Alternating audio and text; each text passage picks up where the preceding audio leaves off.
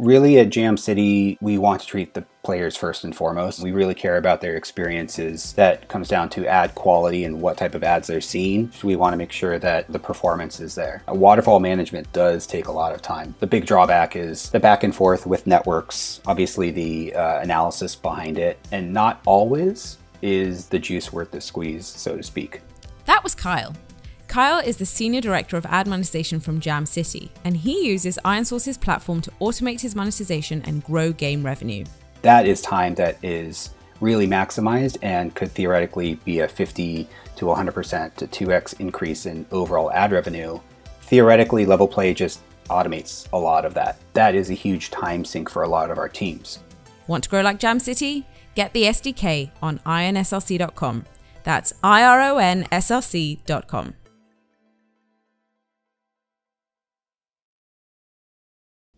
We all know it. Mobile marketing is going through a paradigm shift. With the industry moving towards a more aggregate way of measuring marketing efforts, marketers' ability to measure and understand the impact of their marketing investments is further curtailed. AppsFlyer, though, is not sitting on the sidelines. The company has set a goal to help their customers and the entire mobile ecosystem to successfully navigate the new era of mobile marketing. And that's where AppsFlyer's latest product, the Incrementality solution, comes to play. It's a product that truly empowers marketers to gain a better understanding of the real value that their marketing efforts hold. AppsFlyer's Incrementality solution is built around remarketing. It simplifies the process of designing, executing, and analyzing incremental lift tests at scale, which previously was something that only the biggest players on the market were able to do. With incrementality, marketers can focus on the end goal of their test without actually having to worry about the heavy lifting that comes with it. To learn more about incrementality and to read the success stories from publishers like Kabam, I suggest that you head out to appsflyers.com. Everybody, we are Twig 124. You've got myself, Joe Kim, aka Master Wu, Eric Chris, Eckhoff, and Adam Telfer. Today we're going to be covering 3 articles. First, from Star Wars to Marvel, licensed video games are becoming more ambitious. Here's why, from the Washington Post. Second, AppLovin S1, our take from the Masters of the Meta. And third, Roblox, Dawn of the Metaverse from Meritech. What's going on, everybody? How are you guys doing? We are on a new platform and having all kind of technical difficulties. This is like 15 start, and we've been restarting our talk about Eric's new whip. Should we do it one more time? I feel like I know it better than him soon. First of all, I have to admit, like our fundamental problem is Mishka and Finland, right? Clearly, the technology is not up to snuff in Finland, right? They have amazing developers, amazing successful companies, but the technology in Finland is just not up to par, right? So he's just a bad representative for Finland, which may be the case as well. Just can't afford good internet. Like, look at it; it's just completely blurry. I can't. I went to the store and I was like, "Give me the best router." They showed me the Huawei's latest one. I was like, you know what? I got nothing to hide. Just dude, spend the money. Spend your game refinery money and wire up your house, dude. Let's do this. All right, so I bought my second midlife crisis car. I have to admit, I already owned a Porsche before, and I don't know if anybody's gone through it, but basically it is fundamentally this. You spend all your money, your time, your effort, your life dealing with these freaking kids, and when do I get something, right? That's the midlife crisis car that you bought when you go out and buy a Porsche like an idiot, right? This time I went out like an idiot and bought an M3, which is a more practical Porsche, I suppose, because it is a 4-door, but the car is gangster. Love it. You deserve it. My family fucking hates it. They absolutely hate it. Every single one of them thinks it's fucking terrible. It's too loud. It's too fast. It's too rough. But I love it, and that's all that matters. So, second midlife crisis car. Thank you very much. What's going on in Canada? There's no midlife crises here, so that's good. You have babies. You're not. You haven't suffered enough yet. Got a nice Toyota. You have to say, I know you're buying the fucking minivan. Is what you're doing. You're preparing. You're preparing for the hell, right? Wait till you get through the hell, then you're going to buy your Porsche. Well, and we'll see. All All right. right, let's Next. roll into updates. So first update for me is that we did have the Clubhouse last week on Friday. And I gotta say, we got a lot of really great feedback. It seems like a lot of people really like that Clubhouse event. So definitely think we should do it again. It just coincidentally, we do have another Clubhouse event booked for this Friday at 12 p.m. PST, same time, same place, but this time it'll be with Joe Franks, who's the CEO of GameFam, and Harry Moninam from Play Ventures. So make sure to check that out. The next week, Mishka, are we going to get you and Eric Suford on for Clubhouse? Yeah, that'd be awesome. and so I go back to LinkedIn, and today some Josh Liu from Blizzard actually pinged me on a book club on Clubhouse, and I may or may not have said yes, and there was like a bunch of likes. So I know nothing about Clubhouse, but I think I'm gonna co-host a games book club. I don't know what that is on Clubhouse. But You don't read? Everything is on Josh Liu. So Josh arranges this, and if it goes south, it's his fault. If it's great, then you're welcome.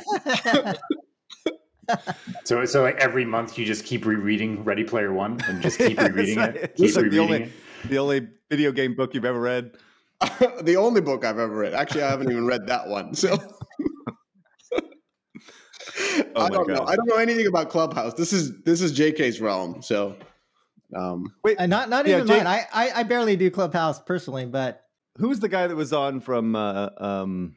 Oh Jesus, who's the other guy that was on from LA, the Jam City? Jeremy Horn. Oh yeah, Jeremy. I want to apologize to Jeremy. I called him out for for pushing his own book, but that was a really fun Clubhouse. I actually really enjoyed it. I was driving my car in the Dude, in the I Kirby's. literally got so many messages from people. They really liked it. So We had a ton of people on too. I thought it was going to be like 10 people listening to Yeah. us bullshit, but it was like, I think it was like 50, 70, somewhere around there, maybe. yeah, I don't it know. Did was you get a number? more- I didn't get a number, but when I looked, yeah, there were quite a few people. Yeah, it was So, good. Yeah. Wait, am I Anyway. invited to these other ones or am I now? yeah. Yeah, no. I mean, I out. don't. There's Oh. nothing formal. I don't even know. This other Clubhouse for this Friday is not. It's not even like my Clubhouse. It's just another Clubhouse. But yeah, let's figure it out. And the problem though is time zones, right? Like Helsinki, Toronto, West Coast. Like it feels like everything currently on Clubhouse is optimized around the West Coast. So all of these like great talks are happening, and I'm like, I'm in bed. Sorry, guys. This Clubhouse is happening at 10 p.m. on a Friday evening. Like I'm not middle aged, That's what but I I'm wanna getting do, there, yeah. and this is like a middle aged zone. Like, All right. Second announcement. If anyone has not checked out Brett Novak's new podcast, Creators of Work, really great content from Brett and his co-host Katie Kuffel. So I definitely think you guys should check it out. They've recently done a few podcasts with some folks from Zynga and really provides good insight into how different game companies work and operate, and definitely think that you should check it out. I'll add a link in the show notes. Third update, Wall Street Journal is reporting that Xiaomi wins their court ruling halting US investment ban. And I do know like some Chinese publishers who I had an opportunity to speak with were nervous about investing in US companies based on the environment last year. But I do think that based upon what seems to be happening with Xiaomi, maybe that would open stuff up. Not saying that I would necessarily count on it, but the ruling in favor of Xiaomi would make moves like Chinese investment in the US a bit more possible.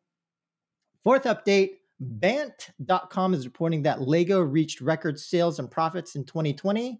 So operating profits jumped 19% to 2.67 billion, and Lego reported that its growth was largely driven by sales in sets that blend physical bricks with digital Super Mario games. Last update from me is basically there was more detail on Krafton's 22.5 million investment into Nodwin Gaming, which is an Indian esports company. And so this article from the Esports Observer noted a few interesting points about the investment, which I wanted to cover. First is that there seemed to have been an emphasis from Nodwin's managing director and co-founder about accepting investment from a company that is aligned with India. So in particular, they're stating that because Korea is aligned with India, and he was generally saying that the US is aligned with India, they could accept investment from companies that are from those countries. But other countries like China they seem to be suggesting that they were a lot more nervous about accepting investment from. Second, it appears that the part of the Krafton investment isn't just a play for esports in India, but they also noted that Nodwin does have expansion plans into Africa, the Middle East, and South Asia. Third point was that the way that Nodwin thinks about building franchise leagues in new territories is based upon a 4-point system of 1 language to the game, 3 a region, and 4 a format. An example that they gave is Street Fighter in English for India, targeting 25 to 35-year-old affluent males that want to watch people playing games in a bar. Fourth point, the minimum target for Nodwin in terms of building out esports for them is mainly a simple heuristic of 1 million DAO. Fifth point, Nodwin pointed out that influencers are absolutely key to their growth, and they are going to be focused on building out their influencer and content creator ecosystem, and in particular, try to take some of the biggest PUBG mobile players in India who lost access to the game and shift them to other games. And finally, Nodwin's co-founder Akash Rathi talked about China's risk with respect to Valorant in India, and he stated, quote, "I won't mince words. The game's done well. It's run very well through publishers. Riot has come to us, and we've had a very frank conversation about it. Until India solves its problems with China, it's very risky because Riot is 99.8% owned by Tencent, so there's no way of getting away from that." End quote. Mishka, you've got updates? But so hold on a minute. So this investment is part of their pledge of $100 million. $100 million pledge. That's right.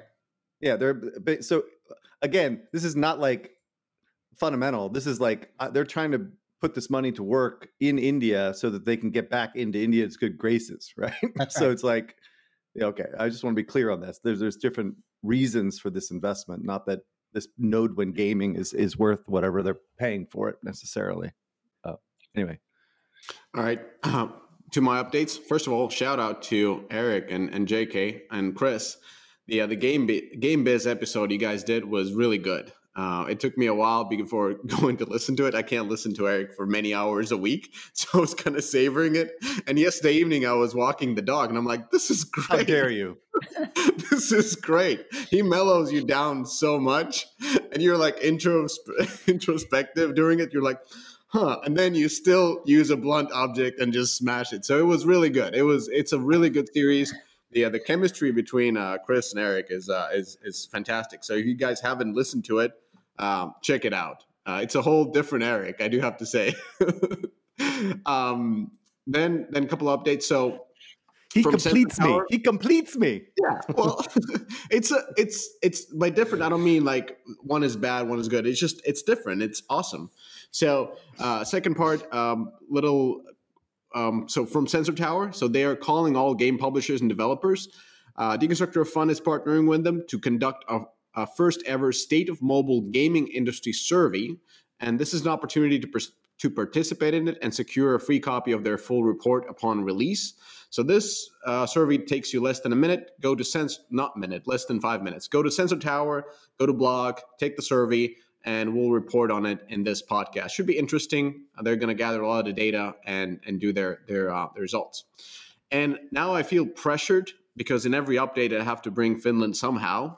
So I found actually a pretty interesting news.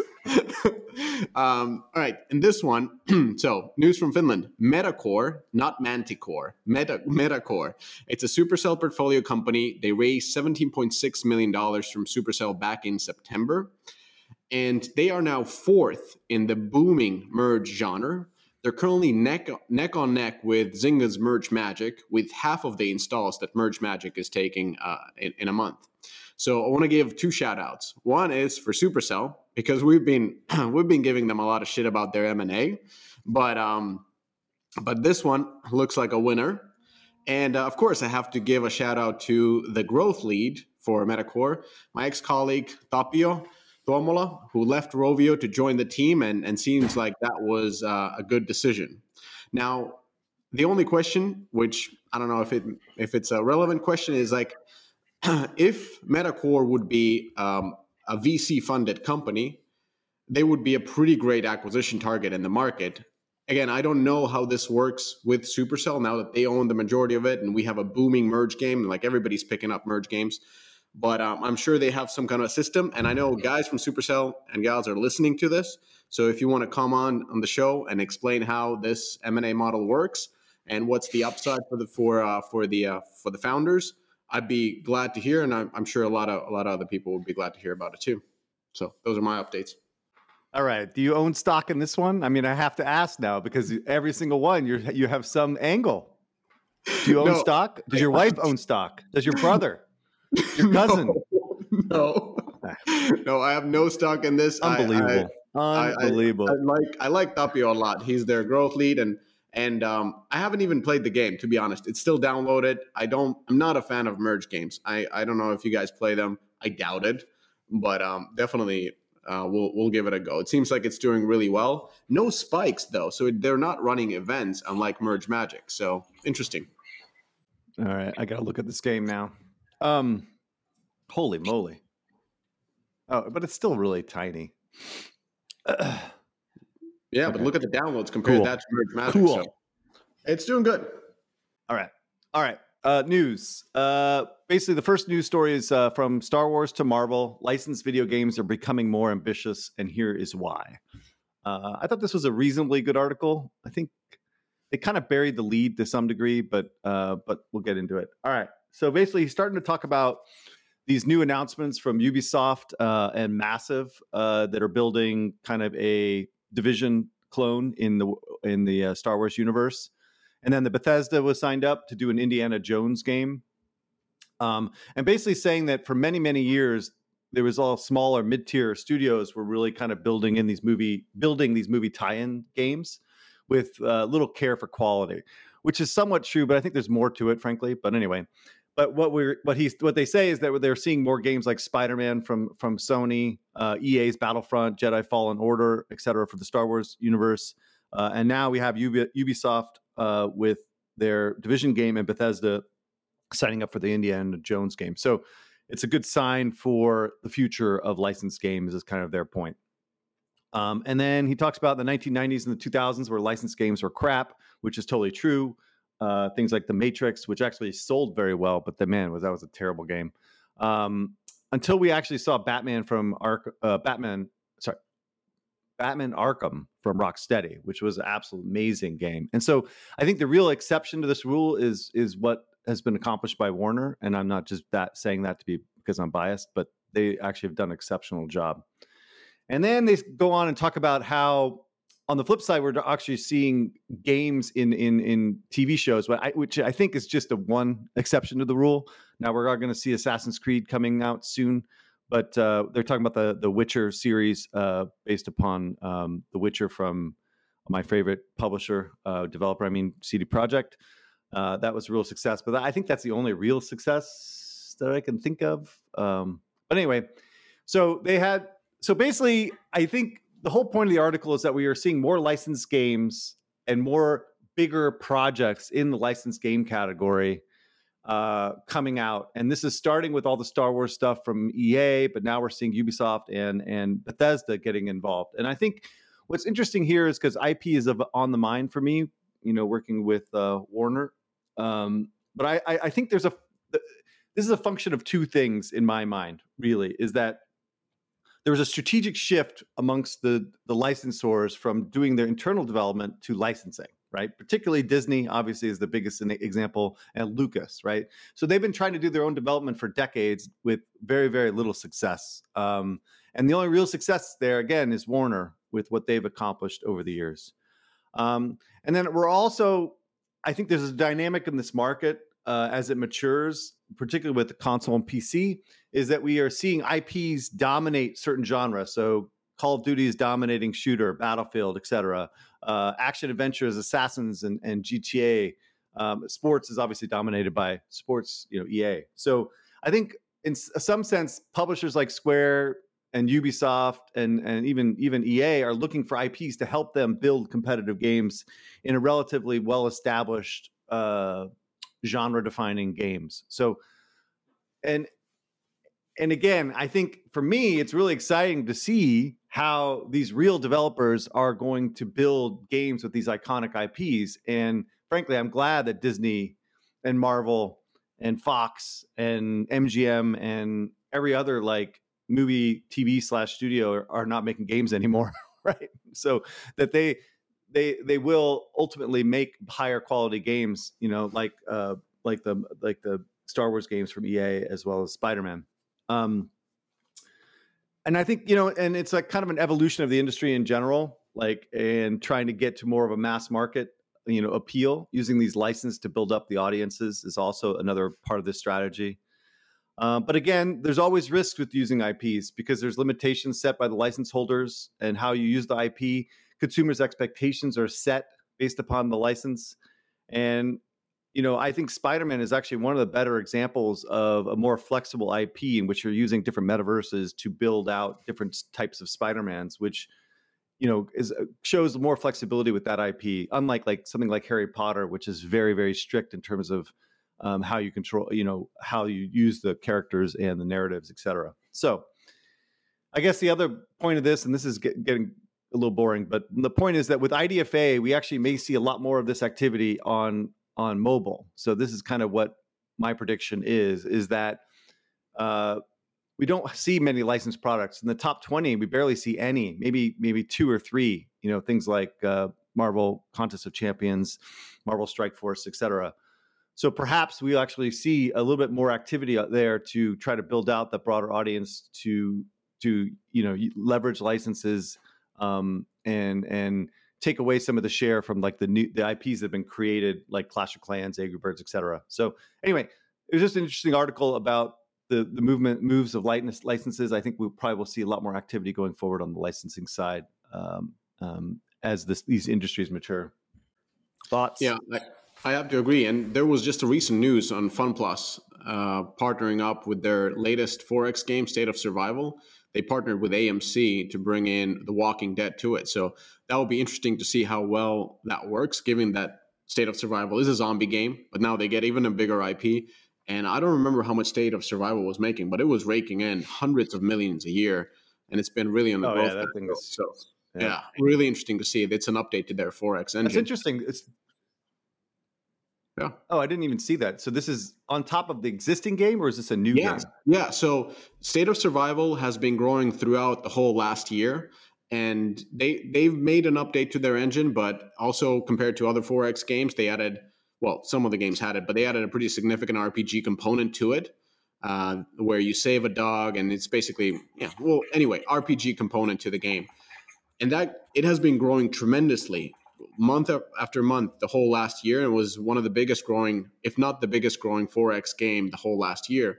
And now they have an IP on top of it. So if we can kind of, you know, correlate how well an IP in a 4X game works, it depends. Terminator was horrible for Plarium, but Game of Thrones for Warner Brothers was fantastic. So I think this one seems like what kind of a better fit you have than an existing zombie game that is already making a ton of money, but now having actually a Walking Dead IP on top of it. And, you know, it's two kind of things. One other No, I was just saying that what you get with an IP is that you're going to see the audience much more clear, so you can target better in a post-IDFA. That increases significantly your IPM as well as your App Store optimization by having that IP. So I think it's a win for FunPlus. Go ahead, Joe. Oh yeah, all right. I guess it's happening on the 1st of April, right? Mm-hmm. And so it's like kind of a limited. That's interesting. So maybe this is really smart to try to circumvent the IDFA issues. They're going to leverage the Walking Dead IP during this fucking Apple Ragnarok. Yeah, the one thing to note is that I think what we'll probably also see is a lot more mispricings with respect to IP, because, you know, in a IDFA deprecation world, you are going to have much poor ability to attribute the impact of IP, and so you're going to have mispriced IPs. In other words, I think this is generally good for IP holders. But do you think people will overpay or overask? I think people are going to overpay. Well, let me just say this. So with the whole lockdowns, the entertainment industry has really been suffering. So I think they need the avenues for games, and as well as there's a lot of streaming platforms that have their unique shows, and we've seen Netflix hiring people for their gaming side. I'm sure other streaming platforms are doing the same thing at some point. So I think there's going to be a surplus of supply that may lower the price for the IPs. Not, of course, not for the top ones, but I think this is hitting pretty close to home for me. So I'm going to say I have no opinion here. I'm not involved here. This is all their opinions. Yeah. All right, Okay. we can move on. But to your point about, second, third tier IPs and being able to actually measure the impact of that to UA, it's going to be hard. So, good for them. Get that money. But would it be you just make a deal of like a certain amount of cut and a minimum guarantee? Is that the case? But it's kind of like it would be hard to measure like what was the effect of the IP, except with FunPlus, because they already had that game and it was already doing great. So they will actually see how an IP will affect it. Yeah, well, I mean, I think the deal structure doesn't change, but I do think that the amount and rev share is going to be generally good for IP holders. But we'll see. Can I not get fired today? Can we move on now? Okay, move all on. right. Who's next? Thanks. I appreciate it. Thanks. Okay, let's talk about AppLovin's S1. So this is an article from Master the Meta. Really great newsletter. Everybody should subscribe to it. So anyway, so wait, hold on before you continue. Yeah. Wait. Before you continue, do you own stock in this company? No. Do you have any affiliation with this company? With Master the Meta? No, but with certain individuals from there. But anyway, they are they not sponsors of the podcast? No. No? Oh, I thought they were. No. All right. So you have no affiliation with this company before we continue. I'm just asking. No affiliation with Master the Meta at all. At all. They are part of the Slack channel. AppLovin. AppLovin. Well, no, AppLovin. I wish. Anyways, so AppLovin, no affiliation. Okay. Founded in 2011, AppLovin's mission is to grow the mobile app ecosystem by enabling the success of mobile developers. In other words, they position themselves as clearly as not a gaming company. And what they do is they provide core technologies and software that drive both app growth and revenues for its business customers through 6 steps process. Anyway, so the 6-step process is this. AppGraph collects ad interaction data across all apps working with AppLovin. Step 2, Axon uses the data on its ML algorithm to match app users to relevant ad content. Step 3, App Discovery curates that ad content by matching advertisers' demand with publisher supply. Step 4, Max powers those matches by running real-time competitive auctions for in-app ad slots. Step 5, Compass analyzes those auctions to deliver ROI insights through an analytics tool. And step 6, mobile developers are enabled by the above technologies and insights to not only drive more installs to their apps, but also continuously optimize the ad revenue generated per new install acquired, and therefore drive towards a positive ROI equation.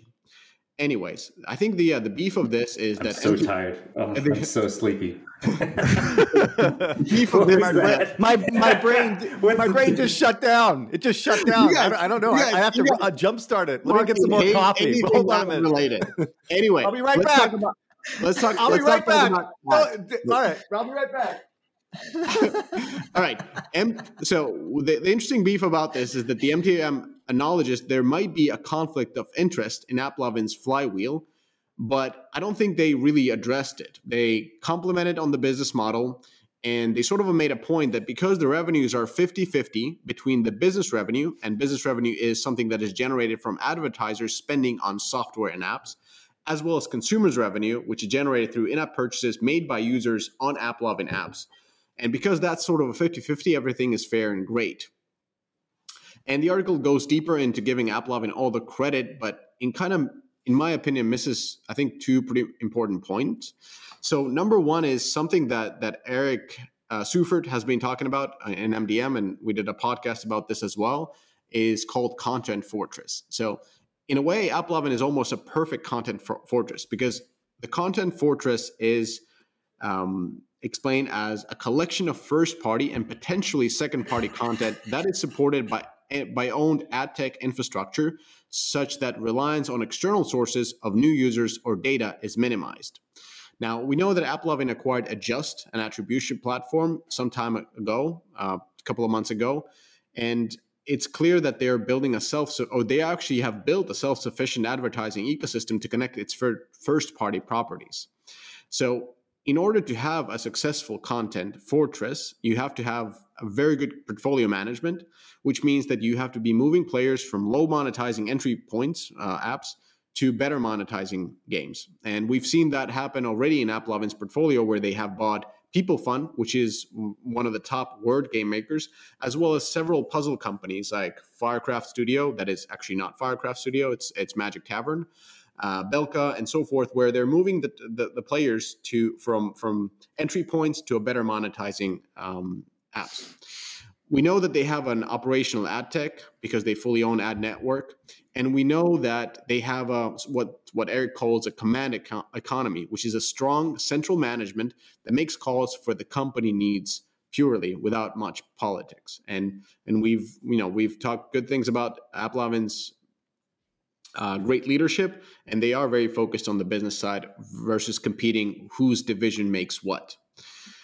So the way I see it is AppLovin has built a content fortress that generates first-party data that can legitimately be used for advertising, and thus has set powerful protection against ATT and built a foundation for further growth as studios will start to falter around it, studios that are not prepared for IDFA deprecation. And so that's one point, the content fortress of the business model. But the second point is AppLovin has not always acted in a very transparent way. And in 2018, they started publishing their own game called Matchington Mansion from Firecraft Studio. And in the MTM article, they made a case that the move to internal development was no-brainer. But the fact is that we know that this move was a little bit of a shady one. There was no Firecraft Studio. It was a studio called Magic Tavern that is still there, based out of Beijing, that made this game. In fact, Firecraft Studio was placed in an address that was a coffee house in San Mateo. And the game was very, very much inspired by Homescapes, which is a Playrix game, and Playrix is AppLovin's company, client company. And when we look at the App Store optimization and the creatives, I mean, I don't know who copied who. I think both did the same thing, but there was a pretty significant war that actually hurt Glue back in the day, when Glue was saying they can't scale their games because of this madness that is happening between Playrix and Firecraft Studios or AppLovin. So I think, they are purchasing companies that are known to drive great traffic. And I wouldn't be so quick to say that there's no conflict of interest. And this is something that you guys touched upon in the Game Biz episode, where Chris was saying that some companies are, initially wanted not to share data with AppLovin. That went from an ad network to an actual competitor, but they just didn't have a choice.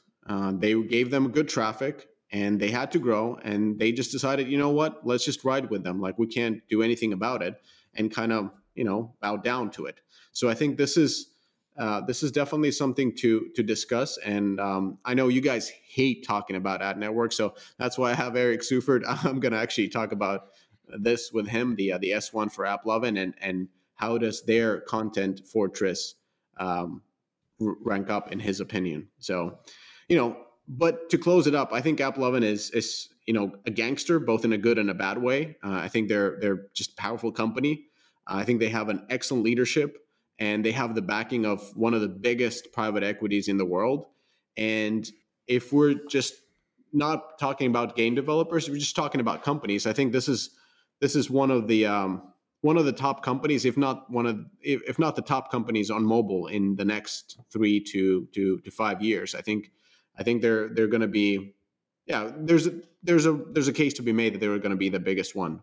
So what they're doing is great for business, but I understand that it's not kosher on all levels necessarily. So what are your opinions, other than you hate this topic? Well, first thing is I doubt I'll be covering this company, but I've heard nothing but amazing things about the management team. Like, they are gangster, right? I don't think they will hit the type of valuations that we saw from Roblox and Epic and Unity. But but the team is amazing.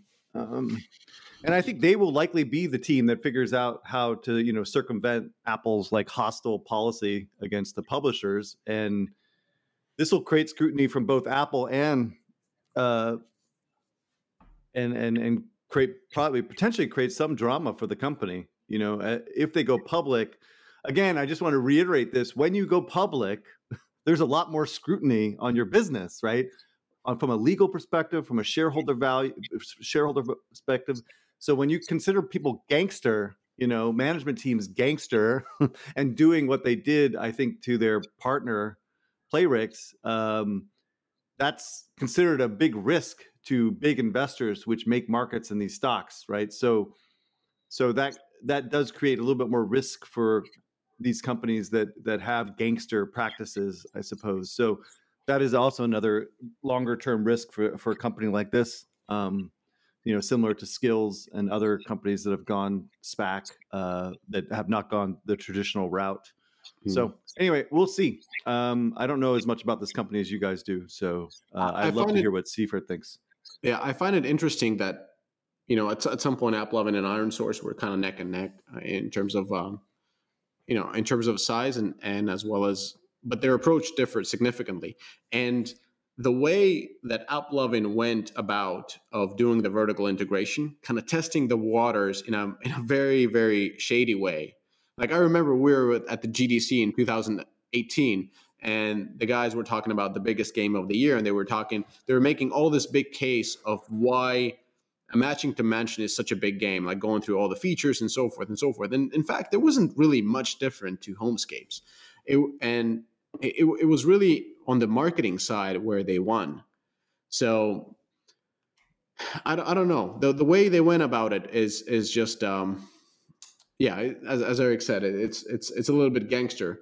And but I do have to kind of say that because game industry didn't do anything about it, like nobody pulled out from AppLovin's network. People were kind of like, well, this is shady, but I guess we'll take it, and things continued. Yeah, so some people pulled out, some did. But did they go back? Playrix wanted back in later, but yeah, exactly. This is what I mean. They weren't allowed back. Yeah, so this is what I mean. Is I remember when Playrix pulled out, and they were kind of like, well, it is what it is, and they wanted it back in. So there was this kind of a thing going on, because the hypothesis would have been that if people would have found out, that's why AppLovin was a little bit shady around this. The hypothesis was that if developers would have found out, they would have all pulled out of AppLovin, and they would have been alone there. But that didn't happen, so they were kind of like, you know what? It is what it is. Those discussions happened. I know those discussions happened, but there was no action. Yeah. So if people want to know more about this, we did release a pod about this. Ad networks plus studio, vertical integration. I think that goes into more depth about it. But yeah, it is what it is. Maybe we should move on. This week is a minefield. Wow. Doing some articles. Okay, so the last article of the day, let's go to Roblox. So this article called Roblox Dawn of the Metaverse. And I think if you haven't heard of Metaverse, you must be living under a rock, because it's the buzzword of the last few years, absolutely. And look, I have a personal big pet peeve with buzzwords in general. I think Metaverse and Flywheel are my current pet peeves. Oh, dude! Wait, whoa! How'd you get triggered by Flywheel? I'm in the same boat. Did we talk about this? Yeah, we did. Oh my! We did. Okay, dude. Like, that is my new. I never even heard the expression, and it was used in a conference call, and I almost lost my fucking mind. Right? Dude, triggered. We'll have to go through this next time. Okay. Yeah. We can bond over pet peeves over buzzwords. So, anyways, okay. Metaverse, the word everyone must use in their pitch deck in order to drive the highest possible valuations, right? Because literally everyone's building a metaverse, right? The big question, of course, is who's going to own it? What's it going to look like? And I think this is actually a great article to read because I think it puts sense behind the craze and actually puts a much better definition behind the word. The way that I'll describe it, metaverse is being seen as the next frontier for technology spaces. So like YouTube, like social media platforms, it is believed to be where the next tech king will be crowned, like YouTube or like Facebook or like Twitch were for previous frontiers. The signal, right, for a metaverse is Cyworld, Habbo Hotel, Second Life, IMVU, MMOs like World of Warcraft, Fortnite, and of course Roblox. Digital spaces where players have a personal avatar where they actively hang out and in extreme cases end up investing more of their time and resources into it than normal life. So a metaverse, in summary, is a digital identity, a social hangout with activities, rich self-expression, and value associated with your actions, namely a game economy. That turns into a virtual hangout space. So if we can change metaverse into virtual hangout space, I'll be happier. So Meritek, the author, hopefully I said the name right, spoke about their journey with Roblox, with how they invested in them, how they tried to acquire them over early on, and then eventually was able to lead a round in 2015 after about 9 years of their growth, which is really when the early signals were that Roblox was going to take off.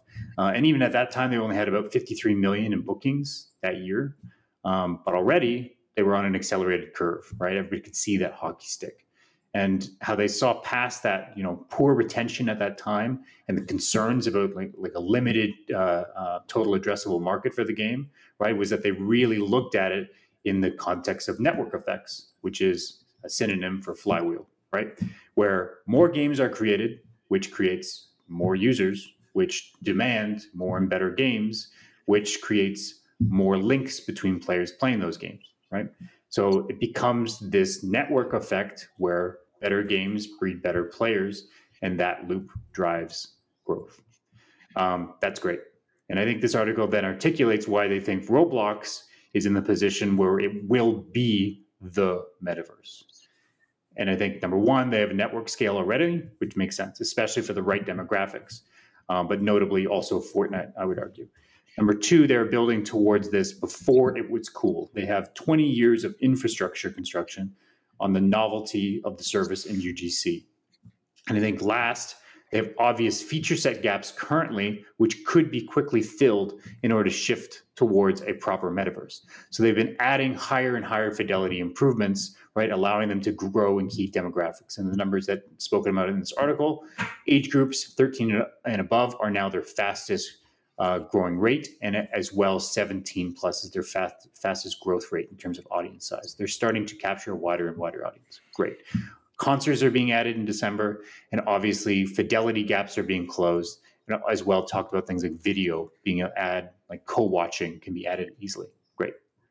My take, I think Roblox and Fortnite are both poised to take on the metaverse for Gen Z in the West.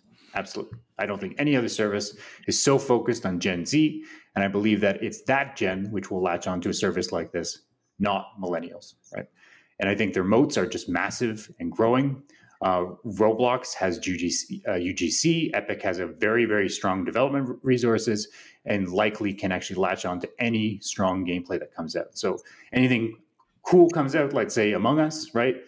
These guys can both copy that gameplay novelty and bring it over to their metaverse. Exactly what we saw with the Spy within Fortnite. Any UGC platform, of course, will take 5 years plus to reach the scale that they're talking about now, right? That flywheel or network effect, right, is actually working against any new competitor. So I think really the only chance is if there's a Gen Z focused game that pops up in popularity, which seems to happen, once a year, Among Us, Valheim. But these lottery winners actually would have the resources like Epic or like Roblox to actually transfer that growth into a live service and then transfer from a live service to drive a metaverse. That's incredibly difficult, and not a lot of developers can do that, as well as win the lottery to get that initial growth. Not Among Us, not Valheim, and not Apex Legends, right? So I will caveat all this because it's Gen Z in the West. Because I think Gen Alpha and beyond, the dominant metaverse will likely change. because I think I see this kind of like social networks, right? Even at that scale, each generation is going to go after and cling on to different features and different experiences, and will want a social space that feels like their own, not a previous generation's. Why Instagram is a thing, and why things like, Facebook was massive, but that doesn't necessarily mean that they can just stay Facebook, right? Gen Z hung out on Roblox and Minecraft, not World of Warcraft, and why TikTok, Snap are a thing. Even with these impenetrable decades-long services, there will always be new generations of kids looking for new services, new places to hang out. Eric, you got to take? All right. Well, first of all, I'm going to call bullshit on the 17 plus as the fastest growing group within Roblox. I've heard from a couple sources now, and this makes total sense because my understanding was that once they turn 14, 15, they are out. They never come back, right? Because the content's not there for them, right? So what I heard, keep in mind in terms of the metric, there could be some bias there, right? No, you could say the total volume of 17 plus, right? That growth has been growing. So even though, yes, in terms of retention, people are dropping off steeply from those age groups to 17, the total volume of 17 plus probably is growing. Like growth metric here is probably just a stat. I don't know if that's really. No. And they can't lie on these things. So I'm not suggesting that they're lying, but I'm suggesting that the players, what I heard from a couple people was that players are putting in their profile that they're 17 plus in order to access certain features within Roblox, and less, I think, filtering of language or whatever, more freedom to use chat. I don't know exactly. And so that could be skewing the numbers in their favor, right? And so I think that's far more likely than obviously them trying to cook the numbers. But nonetheless, the anecdotal and the information that I had before they went public was that they lose all their players at age 16. I don't think the content's changed that dramatically in the last year or so. So that's the first thing I will say, which I think in some ways gives the opportunity to Epic or Manticore, whoever kind of builds this thing out, to attract that age group with better content and higher fidelity, et cetera, et cetera, et cetera. But anyway, first of all, like Craig Sherman, I've never heard of him before, but he seems like a really smart dude. He made a shit ton of money because he was an angel investor in Roblox, right? And a board member. So again, article bias, right? This is what we have to deal with every freaking week with Mishka, So anyway, so I think like Craig seems like a really smart guy, but he's reporting on his own book. Let's see. I think we can all agree that Roblox is a bit primitive, in terms of graphical fidelity and even gameplay. But they have this absolutely massive moat with this audience, and they're going to be around for forever and ever and ever. And I think they've also kind of like set the stage or set the expectations for what the metaverse will be, right? It's not, it's not Ready Player One. It's not The Matrix, right? It is a collection of games that are built by the community that build social experiences, all the things that he said in the article, which I think was really good. So anyway, they were the first mover. I think this does create an opportunity for Epic on the higher end. And then if you look at what Facebook's doing, like there's so much press around. I'm actually talking to, oh my God, I always blank on his name, but I'm talking to the head of development for Facebook this week. But, they're making huge investments, and they are trying to build that metaverse with AR and VR, right? Like we imagine it to be, I think, from like sci-fi stuff. And so in the next 10 to 20 years, when we're old men, right? Or I'm already old, so I guess older, we could be watching exactly what we want, right? Jacking into the Matrix, with a 3D, VR device. Because, dude, Facebook and those guys are just investing, right? It's like reckless abandon over there to make this thing happen, because I think it's just more of a strategy for them to own the platform as well as the social fabric, I suppose. So anyway, I think we're just at the beginning of this stuff. I think Roblox is an early mover. I think they are an amazing company, but I think there's a lot of opportunities for others to make a play here. But it is not going to be these small little rinky-dink Among Us, Valheim, or even Apex Legends. But you feel like there would be a new company that would take on and be able to lop off Roblox and Fortnite. No. I So think like, that's so very... what part? So what part of the metaverse could a new entrant actually help out with? If they don't own the metaverse, if you're saying Roblox and Fortnite own the metaverse, what is a new company then doing? No, I don't suggest. No, I don't know. I'm not saying that. I'm saying Facebook could own their own metaverse in a VR AR world, right? That's possible.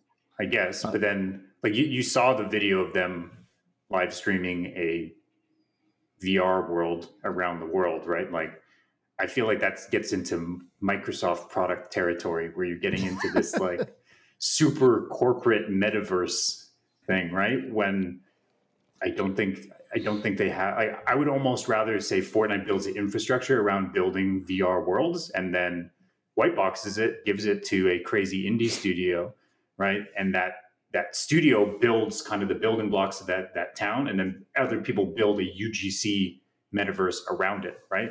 So Facebook still gets the benefits of that, but at the end of the day, I just don't see a generation clinging on to Facebook as the platform. Does that make sense? I think the problem, guys, is that nobody knows what they're talking about when it comes to metaverse, right? There's like there's where we are today, there's Ready Player One, and then anything between like live events in Fortnite or Roblox to the Ready Player One vision. Everyone's got all sorts of crazy ideas, everything in between, and everyone's calling that whole mess of stuff a metaverse, and everyone's got a different idea of what it is. The problem is that between that gap between today and Ready Player One, all that stuff in between is, I think, hard to monetize. And I just think that that's the big issue with Roblox right now, is that part of their valuation is based upon this fuzzy smoke and mirrors. What is it going to be? Nobody knows. And honestly, like the closest thing to the metaverse right now is the thing that no one is talking about. And it's basically GTA 5 no pixel. That's the closest thing to the metaverse. But GTA 5 no pixel. What do you mean by that? Do you mean GTA Online? There's basically like these private mod servers. Like this is where just do a search on that on YouTube. You'll see what I'm talking about. But okay, yeah. I mean, because honestly, I know there's environments in GTA Online for role playing, which I'm assuming is what you're talking about. Yeah, it's an RP server. Yeah. Anyway, so but the frictions towards doing that right now are quite high. So there would be some I guess play my point is, if you want to call like live events in Roblox or Fortnite the metaverse, sure, great. But I think it's one. Yeah, I think it's one piece, right? Like if Fortnite offered a mode which was strictly for role playing, right, and killed a lot of that friction of going into GTA 5 and building out those types of servers, right? They could capture a lot of that audience, right? Yeah. Reduce that friction, give people all the tools they need, because obviously GTA wasn't built for that. It wasn't built for role playing, because I don't think Take-Two cares about that engagement. Versus Fortnite, now all of a sudden they have a vested interest in it, because now people are showcasing their cosmetics, showcasing their progression using Fortnite. So I think Epic's actually pretty well poised. Same thing with Roblox. Yeah, I guess my point is more that this in-between phase that we're talking about, everyone has all sorts of crazy ideas. Yeah, there's no fixed vision, and it's going to be hard to monetize. So for me personally, I'm short metaverse. I'm actually more bullish on even cloud gaming or NFTs. Or blockchain. Yeah. I'm not cloud gaming. Don't say it. Cloud gaming is more practical, realistic, and shorter term than metaverse, in my opinion. Oh, that's idiotic, dude. Come on, it is not. Give me a break. Tell me who's gonna. I believe who's gonna it. monetize. Who's going to monetize the metaverse? At what point? JK, I'm with you on this. This is. Like, I believe in cloud gaming as well, more than into metaverse. This is insanity. Like, I talk a little bit about ad go tech. Back to Rovio and run Hatch. There you go. Go back to Rovio and run Hatch. Yeah, seriously. Oh yeah, I bet there's some assets there you could pick up from Rovio with Hatch, dude. Moron. No way, dude. I mean, cloud gaming could be 5 to 10 years. Metaverse, we're talking like. Dude, Roblox is minting money right now. They're like a $50 billion valuation. Yeah, like, they're minting money, but not on the metaverse, dude. The metaverse right now is smoke and mirrors. It's like we can do any of this crap out here. But again, what is it? I don't know what's this crap out here. It depends on your definition of metaverse. If the metaverse is just a digital hangout, if the definition is a digital hangout. If you can call Metaverse whatever the fuck you want, definitely then sure, it'll work. Right now. Some random shit will work. Yeah. Joseph, come on. You sounded like me, dude. What's wrong with you? Anyway, I This is a think good this article. episode. This got a lot. Yeah, better. let's end it. This article was actually really good. I thought it described it very well, and we are at the early stages of the metaverse. I will agree with you on that. But there is success out there with user-generated content, 3D avatars of representations of yourself, going out there and being social. Like, I think those are the kind of the big things about the metaverse that are being executed on now. And we've seen it in World of Warcraft. We've seen it in GTA. We see it all these pieces of what I think will be the metaverse going forward. And this is just another execution of that. So I think Sure, we'll yeah. If continue you to see it redefine evolve. the metaverse as an MMO or UGC, sure, yeah, we've got it. I do. No, Yeah, I do. MMO define is a it as metaverse. Yeah. It's I a define virtual it as any metaverse. digital hangout space, which would include World of Warcraft, which would include Roblox, which would include Second Life, all those games. Fucking EverQuest, All right. dude. You know how many hours I spent on EverQuest? That's not a metaverse. I don't know what is. Anyway, Okay, then it's Even already with- here. even with The cloud metaverse is gaming, here, right? dude. The beginning will be Stadia. The beginning will be PUBG Mobile on cloud, right? And then eventually we'll get to a point where we'll be successful. But I would just say the metaverse has All right. already had stronger signals. All right, think moving we on. we got to get Craig Sherman on a podcast and talk about what the actual metaverse is and cut through the bullshit, right? Can And we then just do like a measurement of like all the buzzwords and which ones were actually useful? Let's just do like a survey. Let's add that to that survey. Yeah. Yes. All right. Well, all right, guys. I think have that's a good it. week. Stay out of trouble. I don't know about this podcast, guys. I'm going to call this podcast a wash. Yeah. But anyway, all right. wasn't-